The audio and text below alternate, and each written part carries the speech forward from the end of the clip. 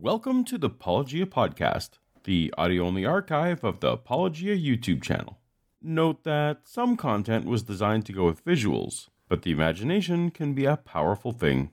If you enjoy the podcast, please consider giving it a 5-star rating on the podcast app you're using now to help us reach more people. Or, since this endeavor is ad-free, consider going a step further and supporting us for as little as $1 a month at patreon.com/apologia. But for now, let's get to the episode. Part of the Apologetics series, posted August 10, 2020, titled Inspiring Philosophy's Jesus Tomb Argument, plus Embarrassment. I run Inspiring Philosophy, and I create a lot of animated graphic videos to defend Christianity. What a coincidence! I make a lot of animated videos to counter Christianity. We don't play silly jingles. But why not? These are serious times. I think we could all use more silly jingles.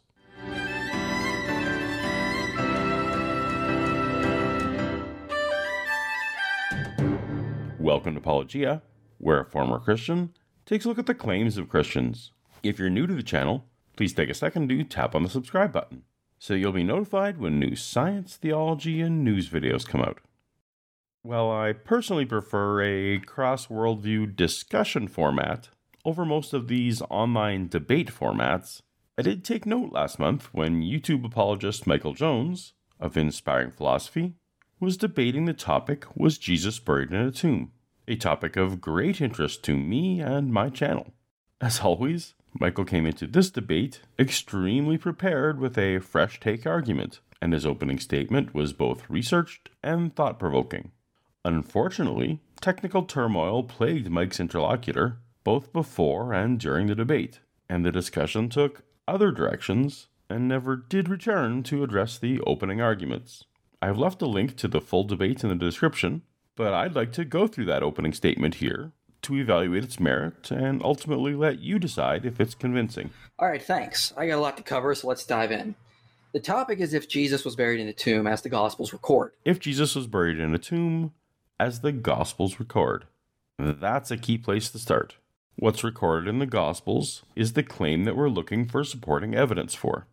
Mike opened by laying out something pretty close to my own position. Now, some skeptics argue it's more likely Jesus was not buried in a tomb, and instead he was executed for the crime of insurrection against Rome. He would have been crucified and left to rot on the cross to send a powerful message to would-be rebels that this is what happens to anyone who challenges Rome. His body would later have been thrown into a mass unmarked grave. Of course, this isn't just a skeptic assessment of this history of the period. Two of the world's most recognized Christian resurrection scholars affirm this. Gary Habermas, but I would concede, and many would, that that's what happened to most people. And Mike Licona. That was the typical practice of the Romans to do that. And of course, New Testament scholar Bart Ehrman is one of the biggest offenders of this position, and I'll make note of his work in my opening statement. Ehrman cites 5 sources that show crucified victims were left to rot on crosses. Hit pause later on if you'd like to check these references for yourself. We'll be treating them generally as a block. Mike seems to stipulate that these are enough to establish that leaving victims hanging on the cross was default standard Roman Empire crucifixion practice, all things being equal. As well as 4 sources that bodies of criminals were typically thrown into mass unmarked graves. Similarly, that this block of references is enough to establish that mass graves were the default standard Roman Empire crucifixion practice, all things being equal. But so just because in some areas criminals were left on crosses instead of being buried, that doesn't mean this is how things were always done. Oh, it doesn't? What really matters is what were the customs in Judea under Pilate. And none of the sources Ehrman relies on are actually talking about burial practices under Pilate. All right, you've got my attention. What makes Judea under Pilate special and different than the entire rest of the Roman Empire when it comes to crucifixion burials? A fact we need to remember is Rome did not run a nanny state, and they allowed a lot of flexibility in how each province was governed. Okay. These matters were decided by each appointed ruler. And what we see with the neighboring province of Judea is the Jews were allowed to keep their laws. That's very generous. And? Bodies left on crosses for days would have gone against Jewish law. I see. So the claim is that because Pilate allowed the Jews of Judea to keep their laws, and Jews had laws about burial, that Jewish crucifixion victims would receive proper burials, and therefore, Jesus would have received one as well. Certainly sounds compelling. Let's see what evidence Mike has for this. Larry Overstreet says, Okay, Larry Overstreet's book, Roman Law and the Trial of Christ, page 325. Roman law allowed the local law of each province to be exercised without much interference. Without much interference. Pretty straightforward. And what's Mike's second source? Oh, it's right here on the same page. Wolfgang Kunkel says, local administration, the administration of justice as between the natives of the province, and many other tasks were in general simply left to the political organs of the subject people. This certainly sounds supportive of Mike's premise, but if we keep reading his same source, one significant exception to this was jurisdiction on matters involving capital punishment, which was reserved to the procurator. So this exception that Mike is claiming for Judea itself, and upon which he is building his case, has a significant exception: capital punishment. Christian professor Francis Lyall clarifies in his paper on Roman laws, part of the Jewish territory was placed under Rome under the Herodian dynasty, and part was made into the province of Judea, and continued to be governed by its old laws and institutions, including the Sanhedrin, save only so far as the Romans considered it necessary to interfere. The Romans did, for example, reserve the right to impose capital punishment, as in the case of Christ, but the day-to-day administration was none of their concern. So these allowances for Jewish laws and institutions stopped where they conflicted with general Roman consideration. And again, capital punishment is specifically called out as an area where Roman rules overrode local laws. So the big question is, did the Romans consider the burial of a crucifixion victim to be a part of their capital punishment interest? I think it's abundantly clear, as seen in the 9 sources we skimmed over earlier, that leaving the bodies on the crosses, having them eaten by birds and animals, and ultimately indignantly tossed in a ditch, was a significant portion of the deterrent strategy of the Roman interest. The punishment did not end at the point of death. Short of evidence to the contrary, it doesn't seem Jewish burial wishes would automatically be prioritized over standard Roman crucifixion practice in Pilate's Judea. Regarding burial practices for the crucified, Ehrman acknowledges the existence of this passage in Philo, which says upon the birthday of the emperor, We gon' party like it's your birthday. crucified victims could be buried. It's my birthday. Get yourself something nice. Maybe go ahead and bury your disgraced dead in celebration. Now, the context of this was a specific decision of the Roman governor in Egypt and didn't extend outside of that realm, because once again, these matters were decided by each appointed ruler. Fair enough. An appointed leader could choose to make an exception. But I think Mike is missing the point here that this was a noteworthy exception on a special celebration. Absent documentation, to speculate that what in one province was a noteworthy exception would have been just common practice in another province is just speculation. Now, Ehrman thinks this is the exception of the rule, but we do have other sources. For example, Josephus tells us the Jews took down those who were condemned and crucified and buried them before the going down of the sun. No. Mike's slide has an asterisk on this reference. I don't have time in my opening statement to address all of Ehrman's objections to this passage. He was probably right about that, as Ehrman's objections to the passage are numerous. But, worth noting if it's to be brought up at all, from an Ehrman blog post in 2018, first, and possibly most importantly, Christians like to imply that this passage is about Roman crucifixions, but the context of this seemingly affirming sentence fragment is in a section about battling the Idumeans, a group of foreigners who were enemies of both Judea and Rome. Not only does this passage say nothing about Pilate's rule, it's not even expressly about the Roman Empire at all. For completeness, the other objections include Josephus's unique social position of being a Jew hired by Romans to write history, which does lead him to whitewash the worst traits of both groups when he can. Third, this passage is about events a generation after Jesus. Fourth, it is doubtful Jews were crossing enemy lines during the Great War in order to bury each of the hundreds of individuals being killed daily. And thus, fifth, making this a circumstantial happening, not a general rule. Sixth, the passage uses the Greek word for malefactors, common criminals, an entirely different word than is used for political insurgents like the gospel described Jesus. And seventh, this malefactor specification reinforces the notion that the worse the crime, the less likely to have a burial exception. Now, it does say it's not always permitted, especially if the person committed high treason. This is merely a small taste of what was an entire series of blogs by Dr. Ehrman on this topic.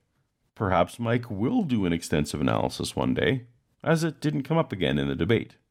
But, as he's using a passage ostensibly not about Rome in an attempt to characterize Rome, we'll ignore and move on. This is backed by archaeological data, as we have found 2 crucified victims who were allowed a burial from the same general time period. Whoa, what is backed by archaeological data? Historians acknowledge that there were exceptions made for some crucifixion victims to have proper burials, and Mike acknowledges that some crucifixion victims were not given proper burials. Both things happened. The debate isn't about whether either thing ever happened, it's about relative frequency. So, 2 examples of the exception doesn't really affirm anything. And same general time period is a rather generous description of these finds when Mike is wanting to narrow everything down to the time and place of the rule of Pilate. According to the same paper Mike cites, the Abba Cave specimen is dated to 37 BC, some 70 years before Jesus' death. And the Proto-Samaritan writing found with the specimen on the right puts it closer to 600 BC than to Jesus' time. These are crucifixion burials from before Pilate was born. So that was Mike's extra-biblical, evidence-based hypothesis, that because Judea under Pilate tended to defer to Jewish laws that were not in direct contradiction to Roman laws, the Jewish crucifixion victims were probably given a proper burial, and therefore it's more likely than not that Jesus was given a proper burial. The problem is that for all the available historical evidence presented, capital punishment is specifically carved out as an area where the laws of the Roman Empire contravened local ordinances. So Mike would need to demonstrate that Roman concern for capital punishment ended with the death of the victim, when it seems clear that the empire considered post-mortem corpse displays to be tantamount to the entire endeavor.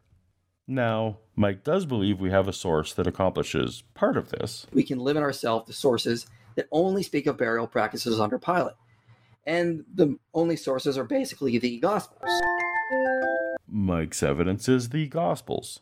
Yet for the debate, The topic is if Jesus was buried in a tomb as the Gospels record. this is like debating, is it really a beautiful day in the neighborhood, as Mr. Rogers says? And then, rather than citing weather reports or other conditions, just playing a clip of Mr. Rogers saying it as your primary evidence. It's a beautiful day in this neighborhood. It's not exactly illuminating. It's just reasserting the premise. Check out my Claims Aren't Evidence video for a discussion on the distinction between simple utterances and utterances that also double as testimony. If Mike would like to argue the latter, he may proceed. And all of them say Jesus was allowed to be buried in a tomb. You're not asserting that the Gospels are for independent sources, are you? Now, perhaps Matthew and Luke were just copying Mark. And it's not just perhaps. Matthew and Luke were definitely copying Mark. They are not independent sources. Bart Ehrman notes it's widely thought the Gospel of John did not rely on the other 3 Gospels for its information. Dr. Ehrman is right. This is what has been widely thought, though he would affirm that even without literary dependence, they do stem from the same single unified oral tradition. Even if he is wrong, And I think he is. Modern scholarship from Richard Bauckham, James Barker, Mood Smith, Barnabas Lindars, and others are providing more and more compelling arguments for John's literary dependence on Mark and the Synoptics. and Dale Allison notes the creed of 1 Corinthians 15 implies Jesus at least had a proper burial. To quote, the verb means bury and would hardly be used of unceremonious dumping of a criminal into an unmarked trench as dog food. That was not a burial, but it's denial. Here's the Greek for 1 Corinthians 15:4, and the Greek word etaphy, hopefully I'm saying that right, used for burial in the passage. And here's a 2019 paper providing a historical review of Jewish burials from the period, specifically in light of class differences. The index lays out examples of the word being used by ancient Greeks to describe everything from rock-cut tombs of the elites, to field graves of farmers, to probable trench graves of non-elites.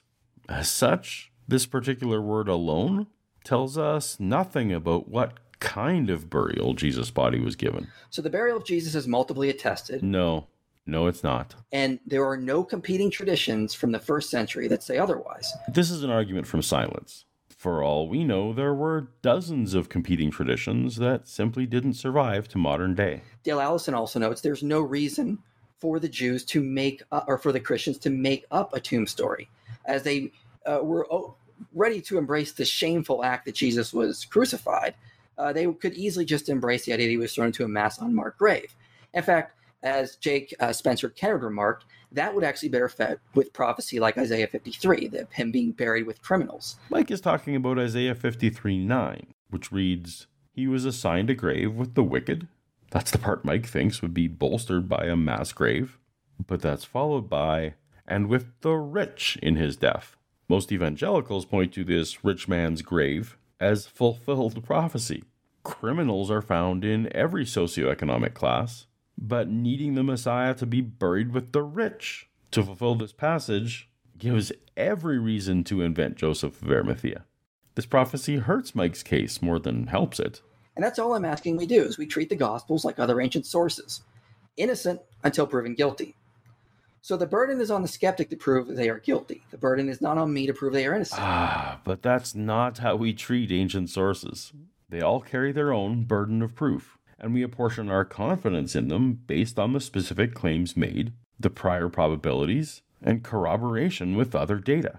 Christian scholar Dr. Sean McDowell warns against the kind of thinking Mike advocates here. I might see this one a little bit differently, believe it or not. In fact, in Mike Lacona's book on the resurrection, he cites this position that I think Swinburne is right, that in normal, everyday conversation, we assume somebody's speaking the truth and not telling us lies. We couldn't function or live without such an assumption.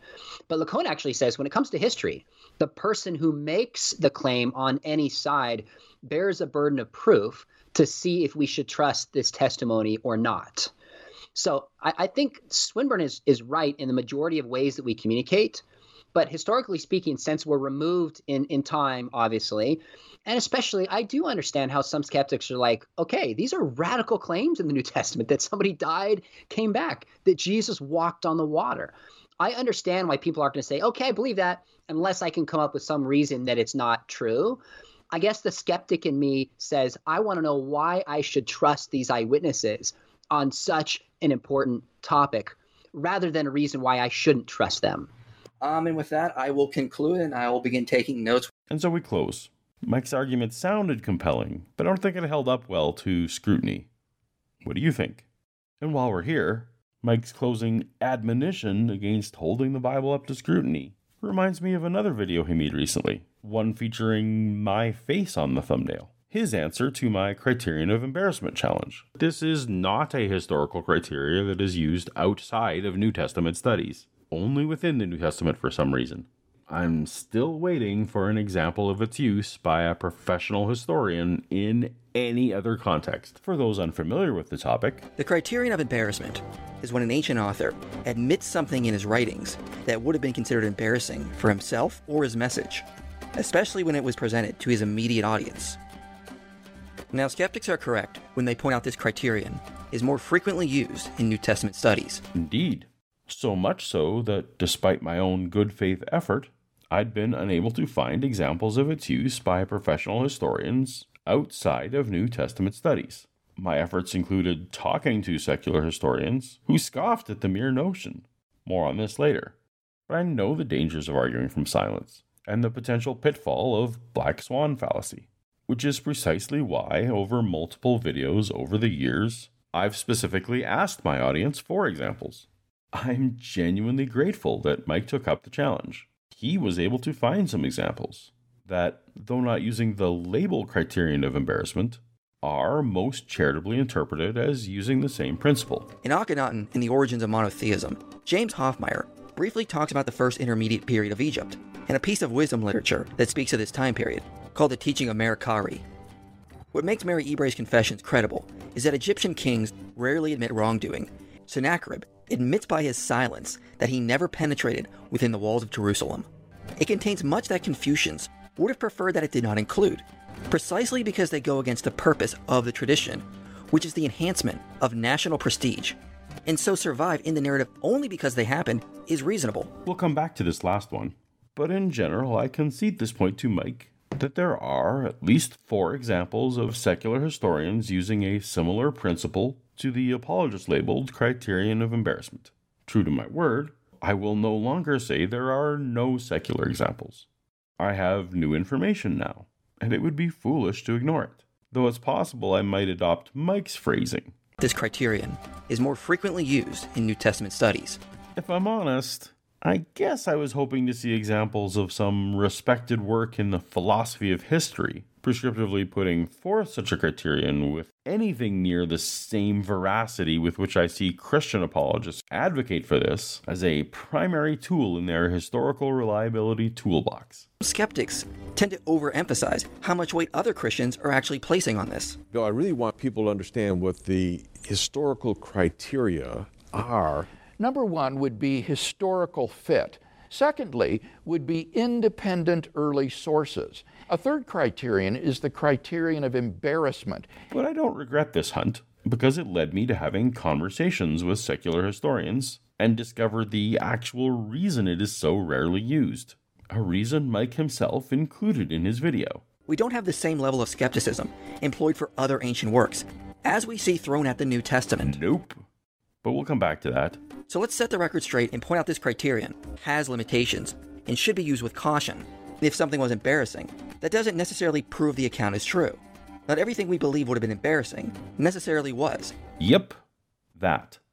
Historians are extremely reluctant to pretend to know what would or would not have been embarrassing for another person in another location, in another culture, in another time. This is a mistake historians try to avoid. And even if they were to go that far out on an unsupported limb, they would then have to layer these embarrassment assumptions on top of assumptions about why they might be willing to be embarrassed. Was it because of truth? Or was it to ingratiate? Was it to undermine an internal rival? Was it to lend credibility to an even bigger lie? If the latter, it's a good strategy, because it's working. Even before Mike's video, I'd already pivoted my criticism to this seemingly unanimous refrain about history. Not everything we believe would have been embarrassing necessarily was. Now, despite these examples, it is true the criterion of embarrassment is more heavily used in New Testament studies. But this would be expected, since there is an excessive amount of unnecessary skepticism when it comes to even the simple matters of what the New Testament says. What is unnecessary skepticism? Is there an analog of unnecessary credulity? Unnecessary acceptance? If somewhere within the Bible I were to find a passage that said 2 plus 2 equals 5, I wouldn't question what I'm reading in the Bible. I would believe it, accept it as true, and then do my best to work it out and to understand it. In researching for this video, I emailed a few scholars to ask if they knew any additional examples of the criterion of embarrassment being used outside the New Testament. Within 15 minutes, Darrell Bach replied back to me with, "Why would it be? Those works do not work in this kind of sociological context with this kind of skepticism." Is Dr. Bach suggesting that Christianity is in a unique position, needing to employ subpar tactics, because the most reliable tools of history aren't sufficient to vindicate what he deems to be the Word of God? That an increased degree of difficulty justifies quantity of argument over quality of argument? We don't have the same level of skepticism employed for other ancient works, as we see thrown at the New Testament. Sure we do. I often utilize the works of Josephus in my critiques of Christian claims, yet in this very video, I pointed out his tendency, as a Jew, to attempt to paint the Jews in the most favorable light he can, while at the same time, as an employee of Rome, to downplay their negative qualities, and that this whitewashing should be kept in mind in interpreting his works. That's the reason I don't think Mike's use of Josephus as his 5th example is a good one. The portions of Josephus's works that are corroborated with others are held in greater confidence than the portions where he is the only source. Greater confidence is placed on the events during his life than the events before his life. Historians debate where Josephus' work might have insertions, deletions, and errors from later scribes. This is equal treatment. I don't believe the New Testament, but historical examination has me convinced that 6 of its letters ascribed to the Apostle Paul are, in fact, genuine letters of the Apostle Paul, and that these 6 books command high historical value. The question I have to ask is, why is your standard of evidence so low? If this collection of books is divinely inspired and is worthy of shaping my life, why would anyone need to advocate a lowering of standards in order to accept it? We don't play silly jingles when people cite him saying, "Oh, because Polybius tells me so," to strongly imply his writing should always be assumed as questionable until something corroborates his account. But why don't you? Why don't you hold all claims as questionable until you have corroboration? Instead, we assume his account is innocent until we have a reason to doubt it. No, absolutely not. We should always apportion our confidence to the evidence available, and further balanced with the impact to our lives if we should happen to be wrong. What Mike proposes is hypercredulity that I can't even fathom. I do congratulate Mike for correctly identifying that I use the "for the Bible tells me so" exclusively in the scenario where a claim has one and only one source and cannot be corroborated.